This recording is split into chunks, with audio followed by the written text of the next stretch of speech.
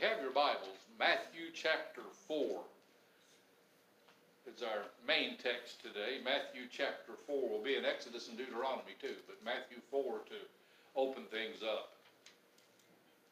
We're right in the middle of a study on temptation. The name of this series is The Devil Made Me Do It. But we've found out so far that the devil can't make us do anything, can he? Devil is not all-powerful, that he is not omniscient, he's not everywhere at once the way that God is. However, we've also determined that the devil can tempt us and entice us to take us away from God. And that's kind of where we've been, that's where we've been studying.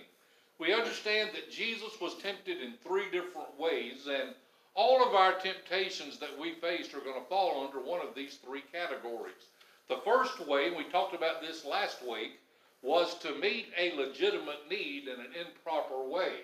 It's a God-given need. Jesus was hungry, but the temptation was to feed himself rather than trusting God to feed him, trusting God to take care of what he needed. It's the idea that if I don't do this, it won't get done. So even if I have to lie, steal, cheat, be a little bit unethical, the ends justify the means, and I've got to get it done. The second way Jesus was tempted, we're going to look at that today, was to manipulate God, or to manipulate others, or to manipulate situations to meet our needs. And then next week, we're going to see Jesus was tempted to do the right thing the wrong way. In other words, take a shortcut. Put your priorities in the wrong place. And our first lesson in this series, taking you back a few weeks, taught us that every time we're faced with temptation, our future is under consideration. How many of y'all could testify to the fact that a lot of times the current situation in which you find yourself is a direct result of decisions you've made? Hadn't we all been there? One decision leads to another decision, and here's where I am today. There's a file in my file cabinet, not literally, but it's in the file cabinet of my mind, and the tab on that file is, it seemed like a really good idea at the time. Have you ever been there? We have a lot of stuff filed there, don't we? Every time we're tempted with something, our future is under consideration, because it's not just one decision. Decisions get stacked upon decisions.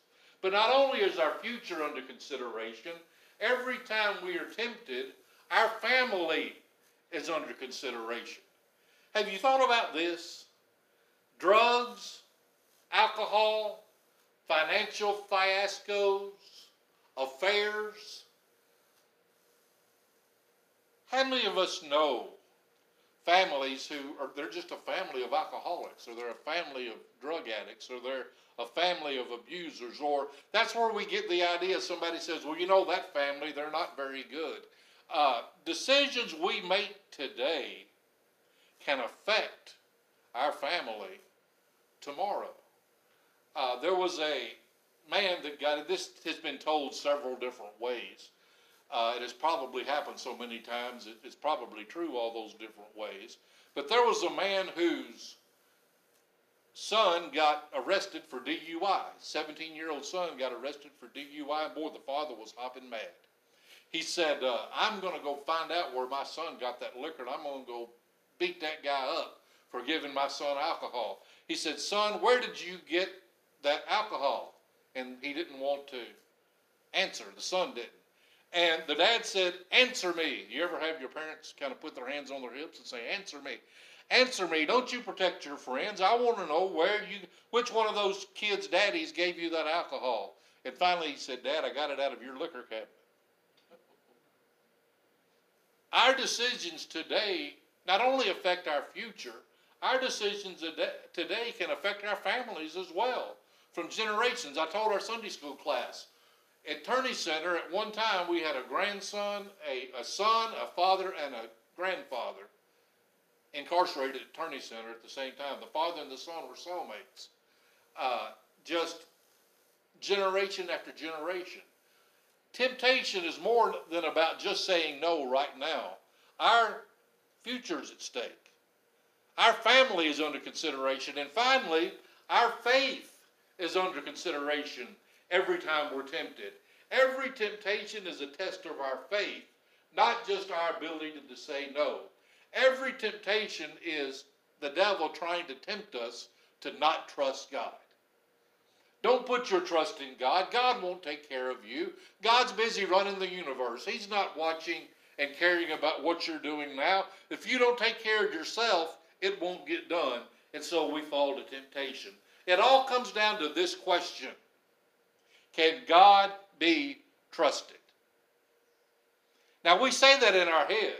If I were to ask the question, and I'm not going to ask you to do this, but if I were to ask the question, how many of y'all say that you trust God? God can be trusted. Everybody in this room would raise their hands. I've got no doubt that we don't have that in our head. But has it sunk down? Have we experienced God enough for that to transfer from our head knowledge to our heart knowledge? I know that we all believe in God, but do we believe God? When Scripture tells us that ask and it shall be given to you, that God will provide our needs, we know that in our heads and we say that, well, God will take care of us. But when rubber meets the road and we get alone between us and our job, or us and our bank book, or us and our husband and wife, or our kids, or our loved ones, do we really believe God will take care of things? Do we trust Him? Or does the devil talk us into trusting ourselves? That's what it's all about. Jesus, remember last week? Jesus was tempted to turn some stones to bread. And basically Satan said, you're the Son of God, right? Well, if you're the Son of God, turn these stones to bread. Now to me that wouldn't be a temptation. I've been hungry before, but I can't turn stones to bread. Jesus could. The ultimate question was not, do I need bread? The ultimate question is, am I going to trust God to provide the bread, or am I going to make bread and take care of myself? And remember how Jesus answered? He said, it is written, man shall not live by what? Bread alone. And we took a trip back to Deuteronomy into the wilderness with the Israelites, where God gave them manna and quail. For 40 years, every day, the people were obedient. They picked up manna, they got their quail, and they trusted God. This was a 40-year lesson in trusting God. It's not just about the manna and the quail. It's not just about bread. The question is, are you going to trust God to meet your needs? Then God warns them in Deuteronomy that man shall not live by bread alone. God says, I'm going to send you into this promised land. Joshua's going to take you there. And you're going to live in houses you didn't build. And you're going to eat food you didn't plant. And you're going to live off others' efforts. And he said, the temptation is going to be, you're going to forget about me. You needed me in the wilderness when there was a desert, there wasn't any food. When you get to where you can take care of yourself, you'll forget God. So that's why Jesus says, it is written, man shall not live by bread alone. Turning the stones to bread, that was just something to eat for a meal. Jesus says, I'm not going to trade my birthright for a meal. Remember Esau? He sold his pot of stew for his birthright. That just popped in my head. Jesus could have sold his birthright for stones turned to bread. But he says, man lives by, it's more than bread. It's learning to trust God. There's more to life than bread. There's more to life than whatever need you need met. There's more to life than that. It's bigger than that. What you need that you need met right now, that's just the moment. There's a lifetime out there. What are we going to do? Trusting, obeying, staying in the will of God. Under the canopy, under the umbrella of God's will. We're going to stand right there under God's will and say, God, I'm not getting out from under this umbrella. If my needs are going to be met, you're going to meet them. Now, God may meet our needs through our job or through any other number of ways. We're told to take care of ourselves, so don't get me wrong with that. But it's the idea of trust and obey. Remember that song we sing, Trust and Obey, for there's no other way to be happy in Jesus but to trust and obey. The key to overcoming temptation is learning to trust God. That's last week. This week is a much more subtle temptation. This week, Jesus is tempted to presume or to assume certain things about God. And here's the way this looks. We'll say, I'm going to do my own thing, and because I'm a Christian, God has to take care of me. After all, God, you said you'd take care of me. After all, God, you said you would do this or that, so I'm going to do my own thing. And then, God, you just better show up, because you're obligated to. After all, I'm a Christian. That's what this temptation's about. Matthew 4. This week we're going to look at verses 5 to 7. Then the devil took him, that's Jesus, up into the holy city, set him on the pinnacle of the temple, and said to him, if you are the Son of God, throw yourself down.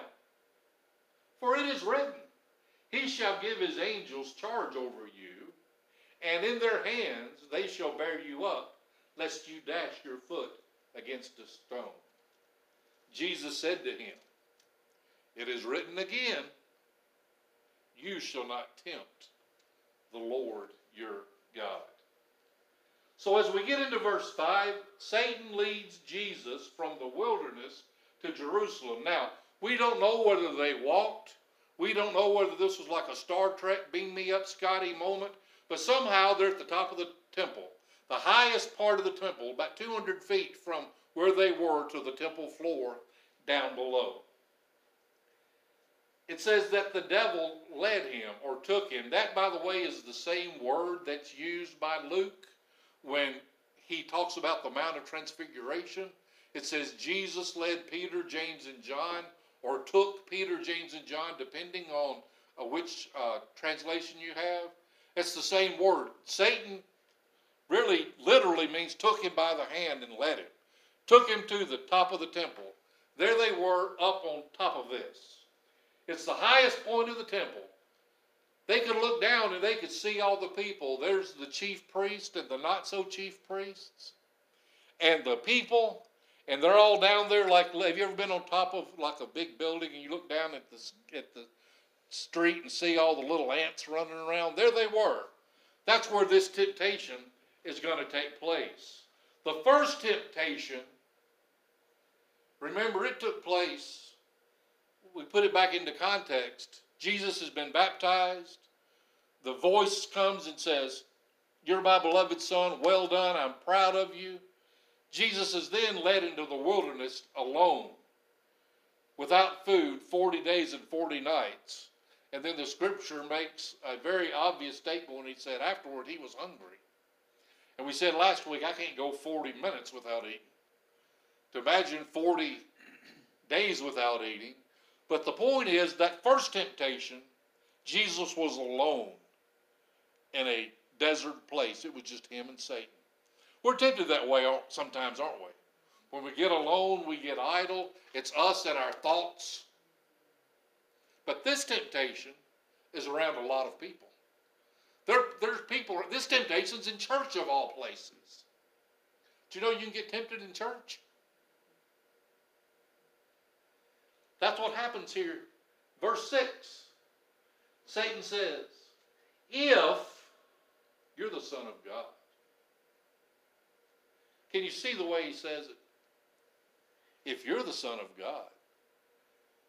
Remember how we were when we were kids? If you're really big and brave, you'll do this or you'll do that. I dare you to do this or I dare you to do that. Or I double dog dare you. You know, when kind of like the Christmas Story movie, if you get double dog dared, then you got to do it. Satan's saying, if you're God's son, jump. If you're God's son, go. Now in the first temptation, Jesus answers, it is written. Satan decides he can play the it is written game too, and so this time Satan quotes scripture. He quotes Psalm 91, 11, and 12. Now he doesn't quote all of it, but he quotes it. I read a quote this week from A.W. Tozier. And anything you can get your hands on, if you're in Goodwill or the yard sale or whatever by A.W. Tozier, grab it. But he said this, in talking about Satan. He says, Satan is the world's greatest theologian. But he's still Satan. Satan knows Scripture. Satan will put Scripture in your head to use as part of a temptation, like he did here with Jesus. Picture Satan talking to Jesus. You know what, Jesus? The hardest people in the world to convince that you're God's son is going to be the religious people. Here's your chance. Jump. Here they are. Jump. God will take care of you. After all, you're the Son of God. Nothing's going to happen to you. You're Superman. God will take care of you. After all, it's written that he'll take care of you. The way we look at it, make your plan, pull the trigger, take God alongside to bail you out if need be. Don't we do this if we're not careful? We presume, we assume things about God, and we remind him he has to help us. Because after all, God, I've got this verse. This verse says, if I ask, you'll give it to me. This verse says that anything we ask in your name, I've got this verse. You've got to bless me. You've got to give this to me. You've got to do this. It's kind of like two 17-year-old kids in a car. Were you ever 17 in a car with somebody and there you are, just y'all? We're going to picture these got to be boys. I'm not sure whether it was boys or girls in this illustration, but it sounds like boys to me. The two teenage boys in the car, and one of them that's in the passenger seat says, drive faster. And one driving, I'm not so sure. I just got my driver's license. I don't know if I ought to be driving faster. What are you, chicken? Drive faster. And then the guy behind the wheel, the kid's going, well, what if there's a policeman? The other boy says, oh, don't worry about it. My dad's an attorney. He's got to get us off. So just drive fast and don't worry about it. Do y'all remember the Andy Griffith episode about that bratty boy with the bicycle? That he had a bicycle and he's riding it on the sidewalks and knocking everybody down and running everybody over. And Barney and Andy had warned him about it. And finally they had all they could take and they took the boy's bicycle away from him. You know, the boy throws a fit. He stomps and yells and hollers, and the boy says, Andy says, I'm going to have to get your father. And the boy says, you go ahead, you get my father, I don't care. So here comes the father. And the boy, he just keeps going. Andy explains how bad the boy's been, and the dad says, well, he's just a little rambunctious. People just don't understand him. He just takes a little bit of extra attention. And Andy says, you don't understand. I'm taking this boy's bicycle. Well, about that time, this boy starts at it again with his mouth yapping and talking about how great his daddy is and you can't do this to me. And he stomps and he jumps up and down and he's just having a fit. And Andy says, I tell you what, I might not be able to throw you in jail. He said, but I'd put your father in jail for not taking care of you and letting you run wild. And the boy said, you go ahead. You put my father in jail. He ain't scared of you. Is that what we do with God? We make our plans, we do our thing, and we expect God to come along and fix it when we get done.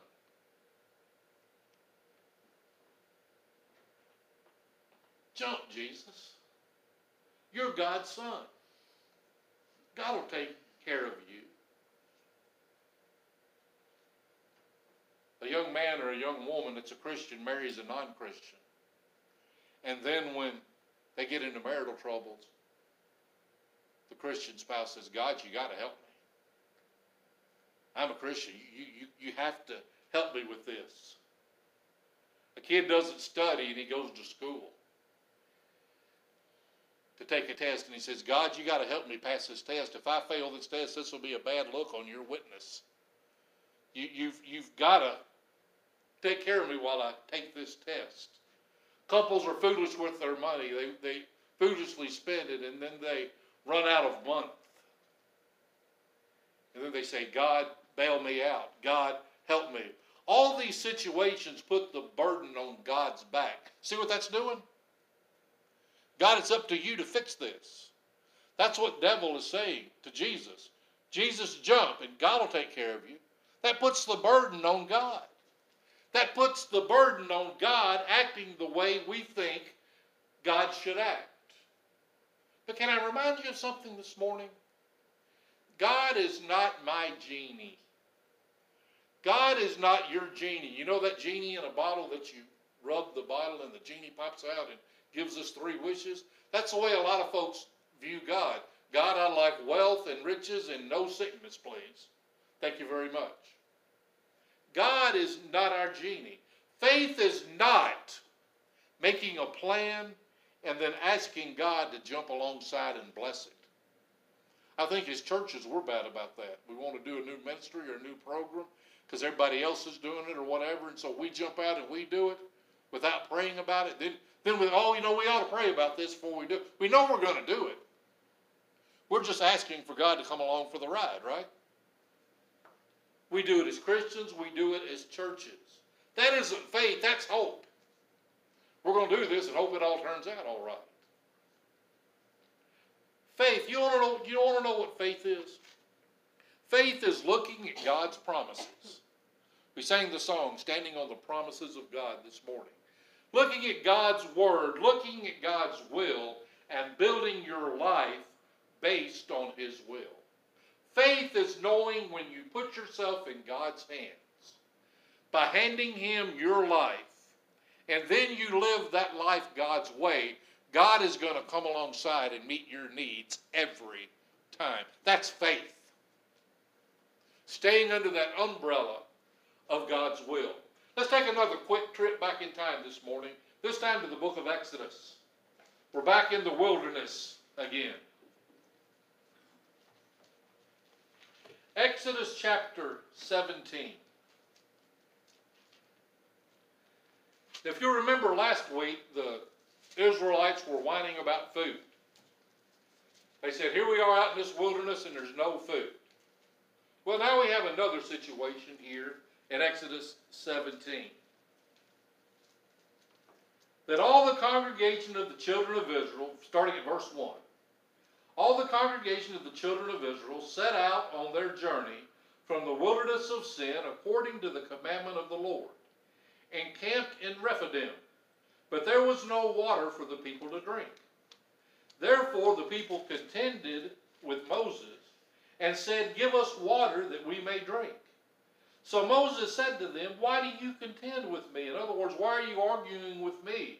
Why do you tempt or test the Lord? And the people thirsted there for water, and the people complained against Moses and said, why is it you have brought us up out of Egypt to kill us and our children and our livestock with thirst? So Moses cried out to the Lord, saying, what shall I do with this people? They're almost ready to stone me. They're going to kill me. And the Lord said to Moses, go on before the people, and take with you some of the elders of Israel. Also take in your hand your rod with which you struck the river, and go. Behold, I will stand before you there on the rock in Horeb, and you will strike the rock, and water will come out of it, that the people may drink. And Moses did so in the sight of the elders of Israel. So we called the name of the place Massah and Meribah, because of the contention of the children of Israel, and because they tempted or tested the Lord, saying, is the Lord among us or not? Here's what's going on. They're in the desert. They said, Moses, we need water. Here we are, you've drunk us out of Egypt, and you're going to let us die of thirst out here in this wilderness. Now here's a question. Don't you suppose God knew they needed water? That wasn't a surprise to God. God's the one that led them to the wilderness in the first place. God knew that there was water. This question is really, is God with us or not? Is God going to take care of us or not? If God is going to take care of us, there'd be water. They were wanting things in their time, in their way. And they tempted and they tested God. They tried to manipulate God's will into giving them water right this instant. See what's happening here? Now, flip over a couple of books to Deuteronomy. We're going to read a familiar, we just read this in the New Testament, Deuteronomy chapter 6 and verse 16. Deuteronomy 6 and verse 16.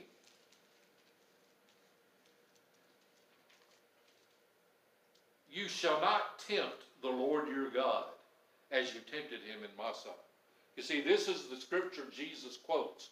All three, it is written, Jesus quotes in the temptations. They all come from the book of Deuteronomy. You see, Jesus doesn't tell Satan that Satan's misquoted. Jesus doesn't say, Satan, you've used the wrong scripture. What Jesus tells Satan is that you just can't look at what is written. You also have to examine the context, because you can misapply that scripture. Yes, God will take care of his children. Yes, God will watch over them. And in Jesus' case, as the Son of God, angels did minister to them. But what Jesus is telling Satan is, God is not at my beck and call to do what I think he ought to do. How does that look today? There are folks that read scriptures that say you can handle snakes and you can drink poison and it won't hurt you. So what do? They get snake bit and drink poison. A lot of them die.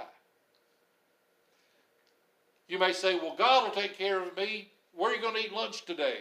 I'm going to go in the middle of Interstate 40 East. And I'm going to set out a blanket and I'm going to have a picnic in the middle of Interstate 40 East. After all, God has to take care of me because he says he takes care of his children.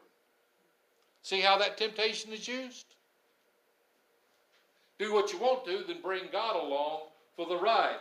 Jesus says here, I'm not going to pressure God. I'm not going to assume, I'm not going to presume anything about God or to try to manipulate God. You know what I'm going to do? I'm going to cooperate with him and let him provide in his place and in his time. I'm going to do things his way. And here's today's sentence I want you to remember. God has called us to cooperate, not manipulate. God has called us to cooperate, not manipulate. Have you ever played the game hot potato? Where you pass it around and you have to get rid of it as quick as you can? That's the way we are with God sometimes. God, think quick. Fix this. I'm in a mess. Fix it. Hot potato, tag, you're in. God hasn't called us to manipulate. He's called us to cooperate. I'm convinced that the people that are most disappointed with God are those people that have never learned to surrender to him. We still, in the back of our minds, or in our heart of hearts, think that God owes it to us to do things our way. Y'all, God is sovereign. When I trusted Jesus as my Savior and as my Lord, I gave him a blank check to do with my life whatever he wanted to do with it. And it's not always easy. But God has been there for me every time. Folks haven't learned to cooperate. They're too busy trying to manipulate. And you know what they end up saying? When things go bad, here's what they say. I can't believe God would do that to me. If there's a God in heaven, why did this happen? I can't believe that God would do this or to do that. When you learn to cooperate, you give God that blank check. Here you go, God, I'm yours. Those that haven't submitted to God's will, the only thing you can do is try to manipulate God to your will. That's the only choice. That's where that comes out. But you know what? Those people, they never hear from God. Can I tell you something this morning? If you're not hearing from God, then you haven't submitted to him.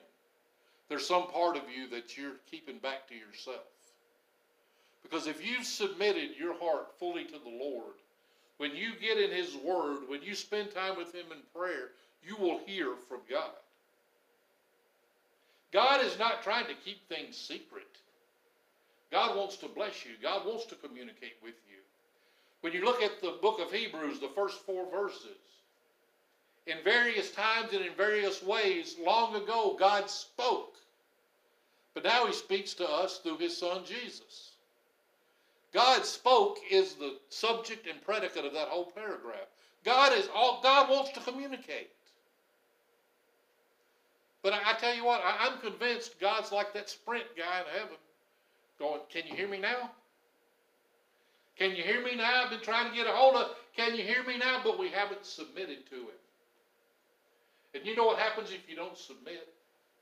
If we haven't submitted, we might as well turn our phone on mute, because the signal can't come through. If our heart is so full of ourselves, there's no room for God to put himself into our heart, is it? This is such a subtle temptation. And a lot of times we don't know where we are until the bottom falls out. When the bottom falls out, and the only thing you have left to give God is you. You don't have any money anymore. You don't have any wealth anymore. You don't have any prosperity anymore. You don't have any of this anymore. You don't have any of that. All you've got yourself. Something miraculous is going to happen when you give yourself to him. When you give yourself to God, God will show up. God will meet your need. Now here's my question. Are you a cooperator or a manipulator? Do you cooperate with God in your life, or do you try to manipulate God to fit your ways? And I've got to be honest. I'm both sometimes. Sometimes I do a great job cooperating. And then there's sometimes I'll get out from under that will of God, and Andy wants to come back in the picture and do things Andy's way. And I'm saying, okay, God, here's a mess. Fix it. So can't we be both? God calls us to be a cooperator. It's never right. It's never in God's will to be a manipulator. God is not about manipulation. Did you know God has never manipulated anybody to do anything? And boy, if anybody couldn't God? God never forces himself. God never makes you trust Jesus as his Savior. God shows you his way, but he doesn't force you to submit. Now what God does do, he says, submit to me, or one day you're going to regret it. But God's all about cooperation, not manipulating. Scripture tells us in the book of James to resist the devil and draw near to God, and Satan will flee. Sometimes we say, well, I'm doing my best. I'm going to say no. I'm going to stand and I'm going to resist the devil. But we don't draw near to God. We don't let God into our lives. And so even as hard as we resist, we can't get rid of the devil. Sometimes we're trying to draw near to God, but we're not doing a whole lot of resisting. We're not trying real hard to say no. It doesn't take a whole lot to talk me into eating a raspberry-filled donut. Now, I'd say it's not good for me, but I don't do it, because here's the deal. Resist carbs, exercise, and you'll lose weight. We exercise. We walk some, not as much as we should. We walk. My problem's resisting carbs. You don't have to try real hard to get me to eat something that's bad for me, because you know why it's so good. Are you a manipulator, or are you a cooperator? Listen to your prayer. You say, well, I don't know. Listen to your prayers. What do they sound like? Are you saying, God, give me this? God, give me that? God, heal this? God, do this? God, do that? Or do we pray, Lord, let your will be my will? I pray that your will be done in my life and in the life of my loved ones. I pray you would draw my loved ones to you. That tells us if we're a cooperator or a manipulator. All the give me, do is us trying to bend God to our will. We try to get God to do what we want him to do. And that's not why we pray. Prayer is about getting my will and God's will in line. Amen? So that we can live under the umbrella of God's will. And I want you to picture yourself this week walking under that umbrella of God's. Is that where you are? Or are you over here somewhere? You may even, somebody says, why are you holding your hand like that? Tell them you're walking under an umbrella. That'll mess with them. Where are we walking? One more thought, then I'm done. God speaks loudest to those folks who are most surrendered to him. God speaks loudest to those who are most surrendered to him. If you're not hearing from God, you need to check on your surrender. I'm going to make up a new word. Your surrender ability. I know that's not a word, but if you're not hearing from God, you need to ask yourself, how much have you surrendered? What part of you there? What are you holding on with both hands that you don't want to give up? Because as long as you're hanging on to something with both hands and you're not willing to give it up, to that extent, God can't bless you. Because you know what? That thing you're holding on to with both hands, it's his anyway. Let him have it. Acknowledge it. And let God work through your life. Let's pray. Our Father in heaven, thank you for recording these temptations and these conversations between Satan and Jesus. And I pray that we would learn to submit to your will. I pray that we would learn what it means to live under the canopy and umbrella of your grace and your will.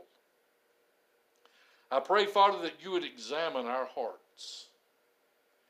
And whatever pieces of our heart are not surrendered to you, I pray you would convict us.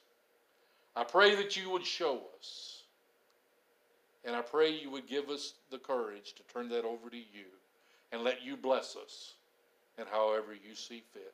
Father, our lives are yours. Do with us what you want. It's just my prayer, Father, that when our community, when Fairview sees Old New Hope Baptist Church, I pray that they would see Jesus.